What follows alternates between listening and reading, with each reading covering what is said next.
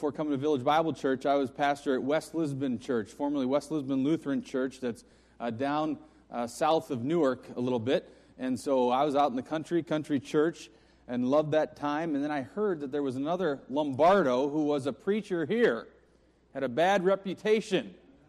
And I heard that, and heard that at Barn Bash. And so I want to assure you there's no relation.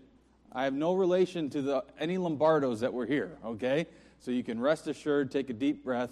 There's no relation. I might be related to Al Capone, but that's a different story. But not to any former pastor here. So you can open up your ears and ask. We're going to ask the Lord right now that He would be our teacher this morning. God, we give You thanks today. Thank You for the songs that we sang to You and to Your praise and glory. For the scripture that was read, Lord, that You would help us to be men and women after Your own heart, that would cast off sin. And even in this culture that we live in the nation that we live in, we find sin all over, Lord, that we would cast it off and seek You, pursue godliness and holiness. Lord, thank You for the community prayer that we had, with Bill led, Lord, and we thank You for this special time. God, I ask that You would be our teacher this morning, and You know that I got nothing in myself, Lord, so Holy Spirit, we ask that You'd come and You'd teach us exactly what it is You would have us to know today, and that You would change us for Your glory and for our good. We humbly ask this in Jesus' name. Amen. So 1 Samuel chapter 8, we're in a series here at Village Bible Church entitled Shattered. We're looking at the book of 1 Samuel. We're seeing all of the hard things that has happened to people in 1 Samuel. When life goes to pieces is what happened to Hannah. You remember with Hannah and her son eventually being born, Samuel, but the hardship that she had to go through. There's a hardship to life that is a reality. And if you run into anybody who's claims to be a Christian and they tell you, just come to Jesus Christ and everything will be fine. Have faith in God and He'll make your life good. Give unto God and His work, and He'll give unto you abundantly. I would just say this, there's a general principle in God's Word that if you honor God, He will honor you. But there's also the reality that we live in a sinful place that is broken. It's messed up. And you are, if you live for any period of time, you are going to experience the pain and hardship of life. And so what do you do when that happens? That's what we're looking at. Shattered lives. God takes the pieces of our broken lives and He puts it together in such a way that is glorious, but we have to still go through those hard times. In 1 Samuel chapter 8, we have the story of the nation of Israel, and they want to have a king. And we're going to read the chapter here, but then we're going to go to Daniel, because for this morning I want to see how this brokenness in 1 Samuel 8, what the nation of Israel does, has a lasting impact all the way to the time of Daniel, so that the people of Israel, they not only lose to the Philistines in wars, but eventually they lose to the Babylonians as the Babylonian captivity takes place over the nation of Israel. 1 Samuel chapter 8. You got your Bibles? Let's start at verse 1. When Samuel grew old, he appointed his sons as judges for Israel. The name of his firstborn was Joel. The name of his second was Abijah. And they served at Beersheba. But his sons did not walk in his ways. They turned aside after dishonest gain and accepted bribes and perverted justice. Does that sound familiar? If you've been part of 1 Samuel, whose other sons did the same thing? Eli and his sons did the same thing. So Samuel's sons, perverting justice, verse 4. So all the elders of Israel gathered together and came to Samuel at Ramah. They said to him, "You are old, and your sons do not walk in your ways. Now appoint us a king to lead us, such as all the other nations have." Now, take note that this was partly a good request, wasn't it, from the nation of Israel? because they see Samuel's sons, they're rotten kids. When they're not kids, they're grown now, but they're not following in Samuel's ways. They're not walking with the Lord. They're not judging God's people correctly. So in some ways, this was a decent request. Give us a king that will lead us because your sons aren't doing a good job. Verse 6. But when they said, give us a king to lead us, this displeased Samuel, so he prayed to the Lord. And the Lord told him, listen to all that the people are saying to you. It is not you they have rejected, but they have rejected me as their king, as they have done from the day I brought them up out of Egypt until this day, forsaking me and serving other gods, so they are doing to you. Now listen to them, but warn them solemnly and let them know what the king who will reign over them will do. There's going to be consequences if you get a king, Israel. Your king is God's. This is a theocracy, the nation of Israel. God is their king. But now they want a man king. They want a king that they can see and physically touch and hear and talk to. But there's going to be consequences, verse 10. Samuel told all the words of the Lord to the people who were asking him for a king. He said, this is what the king who will reign over you will do. He will take your sons and make them serve with his chariots and horses. They will run in front of his chariots. Some he will assign to be commanders of thousands and commanders of 50s, and others to plow his ground and reap his harvest, and still others to make weapons of war and equipments for chariots. He will take your daughters to be perfumers and cooks and bakers. He will take the best of your fields and vineyards and olive groves and give them to his attendants. He will take a tenth of your grain and of your vintage and give it to his officials and attendants, your men servants and maid servants, and the best of your cattle, donkeys he will use for his own use. And he will take a tenth of your flocks, and you yourselves will become his slaves. When that day comes, you will cry out for relief from the king you have chosen, and the Lord will not answer you in that day. There's consequences for this request. This is the reality of the world in the ancient Near East land. A king is going to come. He's going to have some requests. He's going to take your sons and daughters. He's going to do what he wants. He's going to tax you. He's going to work you. So what do the people do? Do they say, oh, we don't want him anymore? Verse 19. But the people refused to listen to Samuel. No, they said, we want a king over us. Then we will be like all the other nations, with a king to lead us and to go out before us and fight our battles. When Samuel heard all that the people said, he repeated it before the Lord. The Lord answered, listen to them and give them a king. Then Samuel said to the men of Israel, everyone go back to his own town. So Israel wants a king, and they get one. The first king is going to be a man by the name of King Saul. Good. And he's going to come. And this forever changes really the course of the history of the nation of Israel. And we're going to go to Daniel chapter 1 now. We're going to bounce out of that to really the place where it's going to lead in Daniel chapter 1, to the Babylonian captivity. The bad choice, the bad decision, leads to bad culture, to a bad nation, a shattered nation, a broken nation. And we're going to look at that in Daniel chapter 1. But let me ask you a question for today. How bad is our culture? How bad is our nation? How bad is the land that we live in? Let me give you three D's, okay? At Village, pastors like to use same letters, so I'm going to try to do the same thing. 3 D's, right? Number 1, how bad is our culture?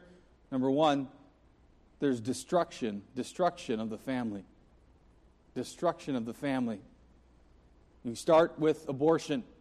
You can start with the Planned Parenthood videos that come out and showed little babies' body parts being harvested and sold for profit.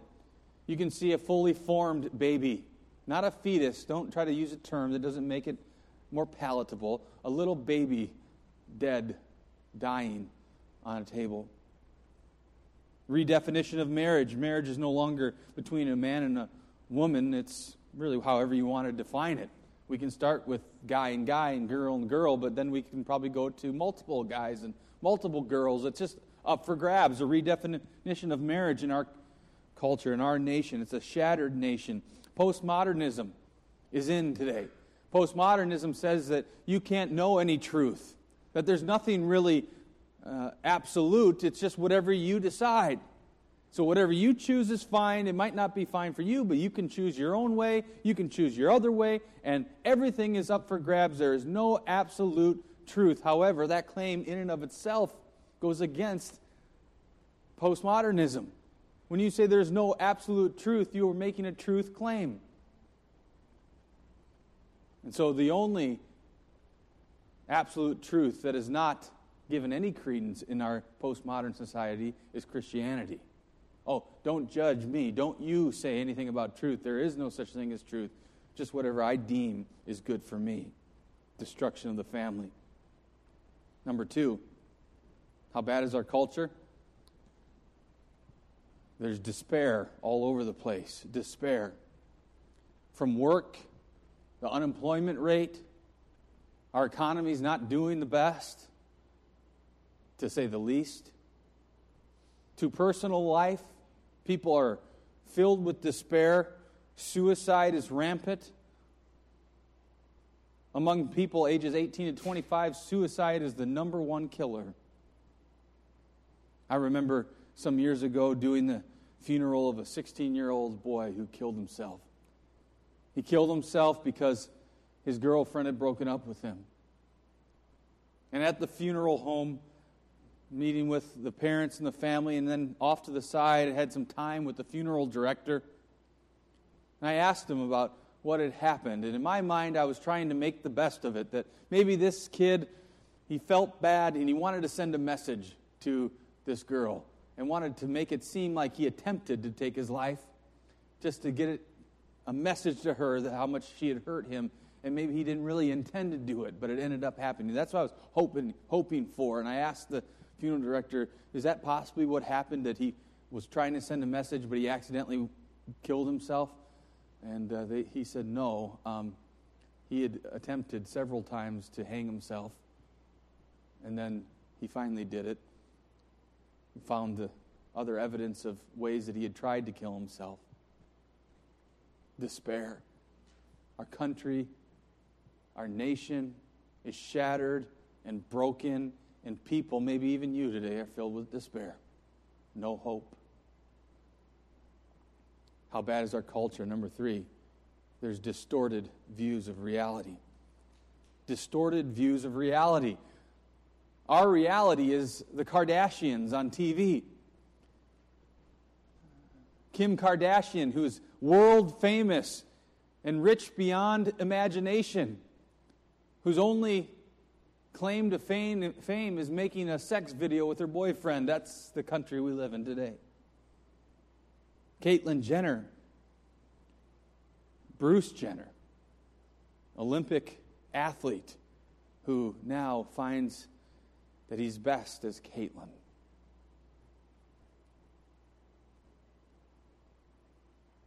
There's wars. There's the rise of ISIS. There's Christians getting their heads cut off every day.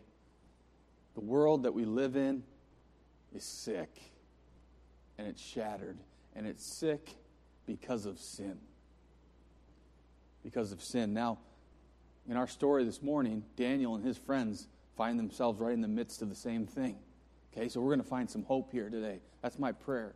We're going to find some hope and see how they respond to the situation that they find themselves in. Daniel chapter 1. Do you got your Bibles? You got Daniel chapter 1? Here we go. I'm going to give you 3 things that we must do from the example of Daniel and his friends. 3 things that we must do as we lived in this shattered nation.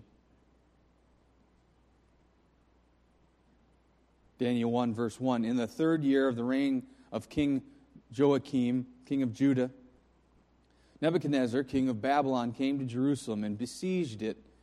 And the Lord delivered Jehoiakim, king of Judah, into his hands, along with some of the articles of the temple of God.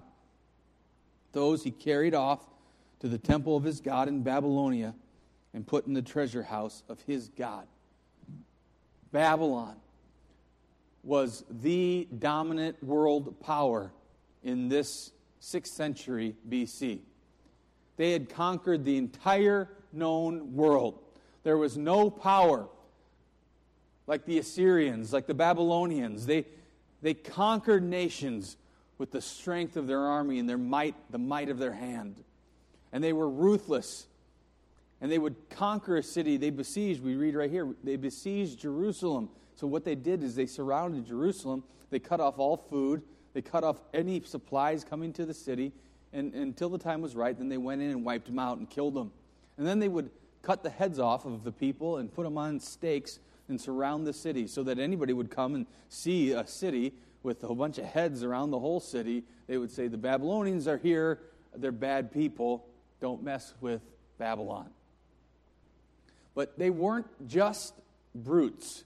They weren't just crazed killers. There was a method behind their madness that made them the most powerful nation on the planet. And here's what it is right here, verse 3. Then the king ordered Ashpenaz, chief of his court officials, to bring in some of the Israelites from the royal family and the nobility, young men without any physical defect, handsome, showing aptitude for every kind of learning, well-informed, quick to understand, and qualified to serve in the king's palace. He was to teach them the language and literature of the Babylonians. The king assigned them a daily amount of food and wine from the king's table. They were to be trained for 3 years, and after that they were to enter the king's service. Among these were some from Judah: Daniel, Hananiah, Mishael, and Azariah. The chief officials gave them new names: to Daniel, Belshazzar; to Hananiah, Shadrach; to Mishael, Meshach; and to Azariah, Abednego. So here's what happened.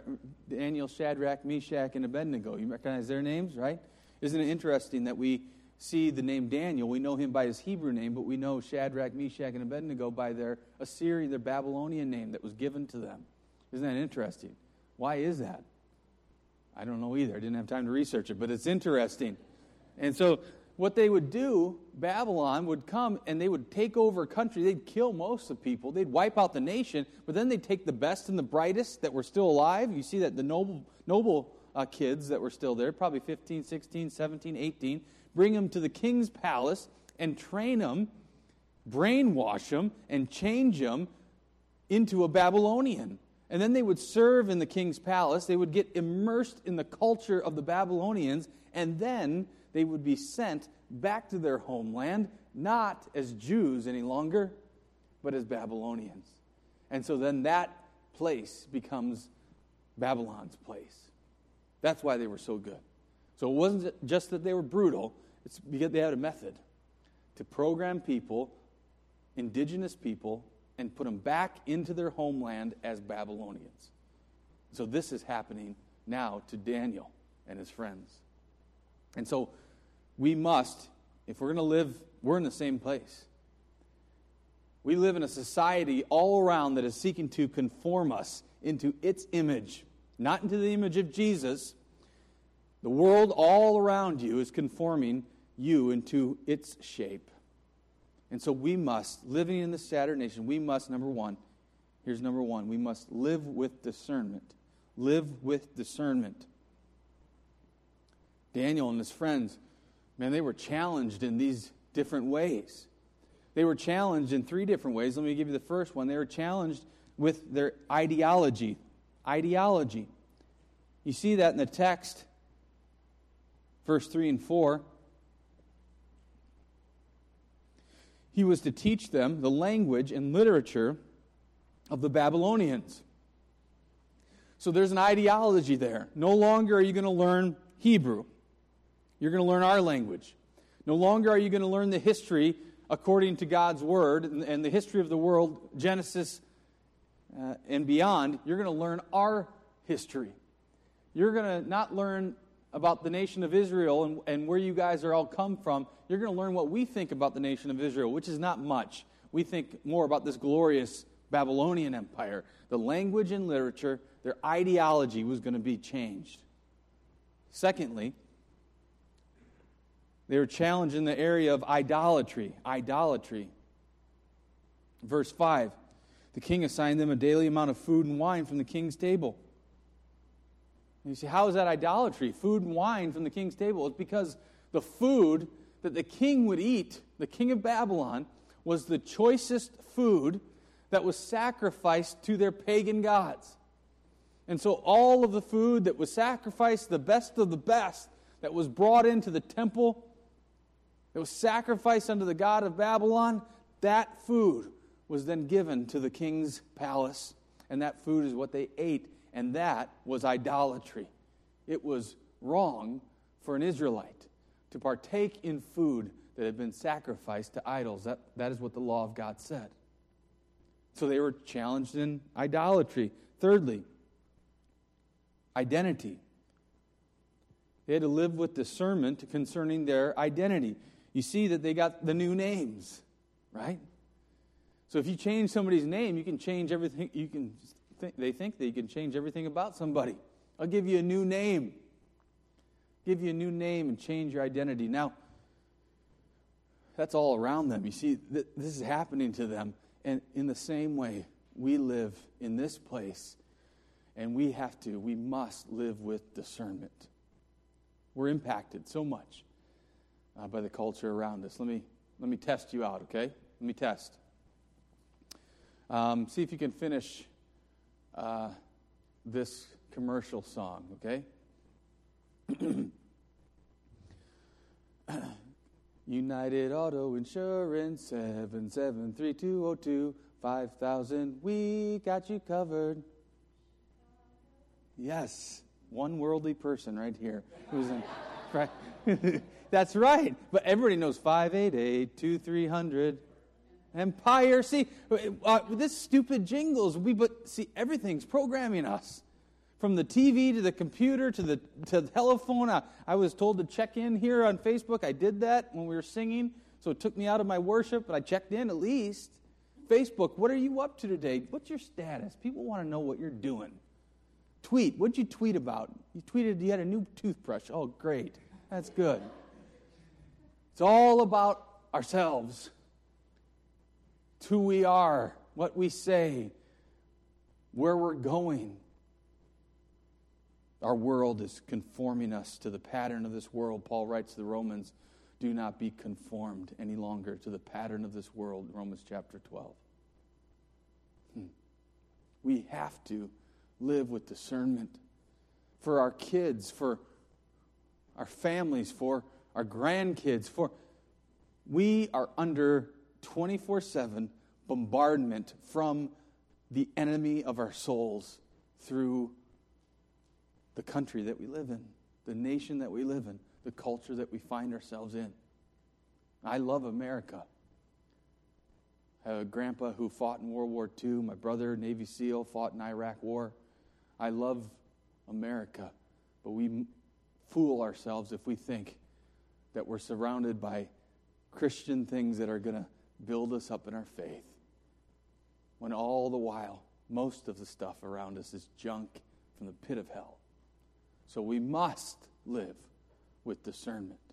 Discernment. Daniel and his friends had to. They had to live with discernment. And number 2, we must live with determination. Determination. Verse 8, but Daniel resolved not to defile himself with the royal food and wine. And he asked the chief official for permission not to defile himself in that way. So Daniel lived with discernment, and then when he discerned what was most important, he was determined to do the right thing. So he lived with determination, and he said, you know what? The ideology, the language and literature, okay, I'll learn it, I can do it. You want to change my name? That's fine, do it. But the idolatry, I can't go along with idolatry. Because that is what my God, the creator of heaven and earth, says is wrong. There's no other gods before Yahweh. And so I cannot go along with eating at the king's table. So he's determined. I have the NIV. It says resolved. You might have another word there, but he was resolved. He was determined to not go along with it. So Romans 12, 1 and 2 is lived out by Daniel. Some 700 years, 600, 700 years before it was written by Paul, he lived it out. Do not be conformed any longer to the pattern of this world, but be transformed by the renewing of your mind. You have to live with the determination in the world that we find ourselves in. Now, we are to obey our governing authorities. Romans 13 says that we must submit to our government, that they're placed in power by God Himself for our safety, for our good, for our care and keeping, for protection. So we obey government. But then, if government asks us to do something that is against God and contrary to His Word, then we must agree with the disciples. Acts chapter 5, verse 29. We must obey God rather than men. In that story in Acts chapter 5, the disciples are arrested for preaching in the name of Jesus. The religious authorities hate the name of Jesus. They can't even say, you read in the text, they can't even say the name of Jesus. They command them, stop preaching in that name. They don't even say Jesus. They can't bring themselves to it. Stop preaching that name. They get arrested, thrown in jail, in prison, but they're miraculously let out. An angel, God sends an angel to free them.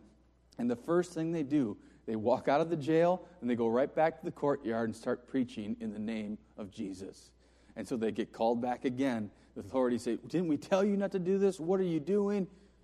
And Peter says, on behalf of all of the disciples, the apostles, he says, we must obey God rather than men. So too we, Daniel as well, that we would live in determination to do what God would have us to do. So we live with discernment, we live with determination, and then thirdly, we live with dedication. Dedication. So Daniel's resolved not to eat the food, okay? Verse 9, now God had caused the official to show favor and sympathy to Daniel. But the official told Daniel, I am afraid of my lord, the king, who has assigned your food and drink. Why should he see you looking worse than the other young men their age? The king would then have my head because of you. Daniel then said to the guard who the chief official had appointed over Daniel, Hananiah, Mishael, and Azariah, please test your servants for 10 days. Give us nothing but vegetables to eat and water to drink, and then compare our appearance with that of the young men who eat the royal food, and treat your servants in accordance with what you see. So he agreed to this and tested them for 10 days. So they said, you know what? We're not going to eat from the king's table. Give us vegetables and give us water. How many people have ever been on a diet? Vegetables and water for 10 days. Now that takes dedication, doesn't it? And they had it, and they did it. They followed through. And the rest of the story plays out like this. At the end of the 10 days, verse 15, they looked healthier and better nourished than any of the young men who ate the royal food. So the guard took away their choice food and the wine that they were to drink and gave them vegetables and said, to these 4 young men, God gave knowledge and understanding of all kinds of literature and learning, and Daniel could understand visions and dreams of all kinds. And at the end of the time set by the king to bring them in, the chief official presented them to Nebuchadnezzar. The king talked with them, and he found none equal to Daniel, Hananiah, Mishael, and Azariah. And so they entered the king's service. In every matter of wisdom and understanding about which the king questioned them, he found them 10 times better than all the magicians and enchanters in the whole kingdom. And Daniel remained there until the first year of King Cyrus. Man, they had an impact on the pagan culture that they found themselves in.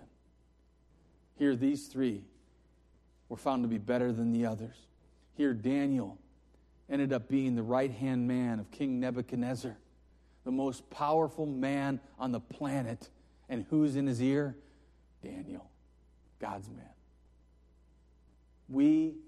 If we live with discernment, if we live with determination, and then we're dedicated to that decision that is made, we can have an impact on the world in which we live. See, this is what it's like to be a Christian. This is what it means to be a Christian. We're not just a Christian to live in a hole somewhere, to back out of society. We're a Christian called to let our light shine and to be salt and light in the world that God places us in. And when we do that, we begin to change. God does it, but we get to be part of it. God begins to change people around us. And He gives us impact into His kingdom. Just think that people could come to know Jesus Christ as their Lord and Savior through you. People's families could be healed. Marriages could come together because of you. Now, it's God's work, but God uses you. You're God's hands and feet. That people, their precious souls, would be saved for all eternity because you shared the gospel with them. Blessed are the feet of those who bring the good news. The way that the gospel message goes forth is through God's people. You can make a difference. So we must live with discernment, live with determination, live with dedication. Amen? Amen. Now, as we begin to land the plane here and close, this type of message can lead to something that Reformed preachers have called moralistic deism. Moralistic deism. If we just hear this and we hear, I must be more discerning, I got to be more determined, I got to work harder, I got to be dedicated.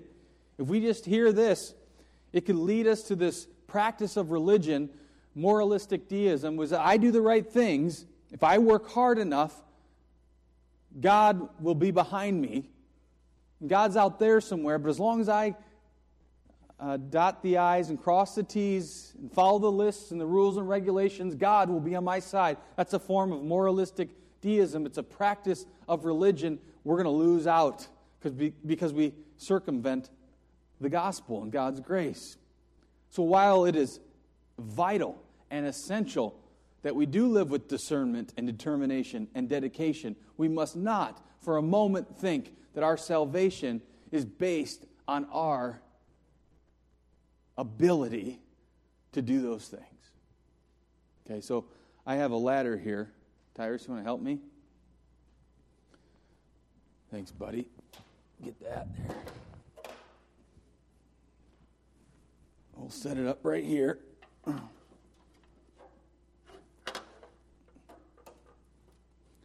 you. Pull it out some more. So here's a little illustration of what I'm talking about. Religion. If we just hear this, and we're going to try to keep these things, we're going to be religious. Religion says this: we're all down here. God's up there. So we must do some things to get up there to God, to make God accept us. And so I'm going to keep the rules. Okay? I'm going to say the right prayers. I'm going to go to church. I'm going to maybe read the Bible. I might do some other things, but I'm kind of scared up here. I'm not going to go any higher. But when we're up here and we practice religion, here's the problem. We practice religion, it can lead to two different places. It can first lead to pride, right? Because look, I'm up here, you're all down there. Look at me. I'm godly. I can keep the rules. I can do what's right. I'm a pretty organized person. I got a list of stuff and I can cross it off. I can get it done. Man, I'm pretty good in my relationship with God. It's not a relationship at all. It's religion. The other place that it can lead to is despair. Because I might not be that good at climbing the ladder and doing the things. I find myself failing more often than not. When I go to church, I feel guilty. And I feel like the pastor's speaking to me and I haven't been able to be a Christian. I'm not a good Christian. And then just forget the whole thing. That's despair that can come because you're trying to practice religion. You're trying to walk the ladder. And the gospel isn't the ladder. The gospel is that God loves us so much that He came into the world as Jesus Christ to go to the cross for us and for our sin. He died on the cross for our sin so that if you would believe in Him, you wouldn't perish, but you'd have eternal life. That means that your sins would be forgiven because He paid for them on the cross. His blood was shed for you. But then not only are your sins forgiven, Jesus' own righteousness is given to you so that His righteousness now is on your life. So that you die and stand before God, and He's holy and righteous, and He's not safe. You're right, He's good, but He's not safe. He is powerful, and He is awesome, and He is terrible and holy. But you would stand before Him, He wouldn't see your sin. He'd see Jesus' own righteousness. And He'd welcome you in with open arms. because he sees the righteousness of his Son. That's the gospel. And we do anything else, we enter into religion. So please, let us all be encouraged today to live with discernment, to be determined to do the right thing, and then be dedicated to the mission and the call of our life. But let's not mistake what the gospel is. You know, when Ty started to walk, it was fun to watch him. He'd get up on the side of the coffee table eventually, and then use it a little bit, and then one day he turned and started to walk, and the weight of his giant head tilted him forward, and the only way he could keep going was to put that other leg in front. And he did a few steps, and we all cheered, and he fell down.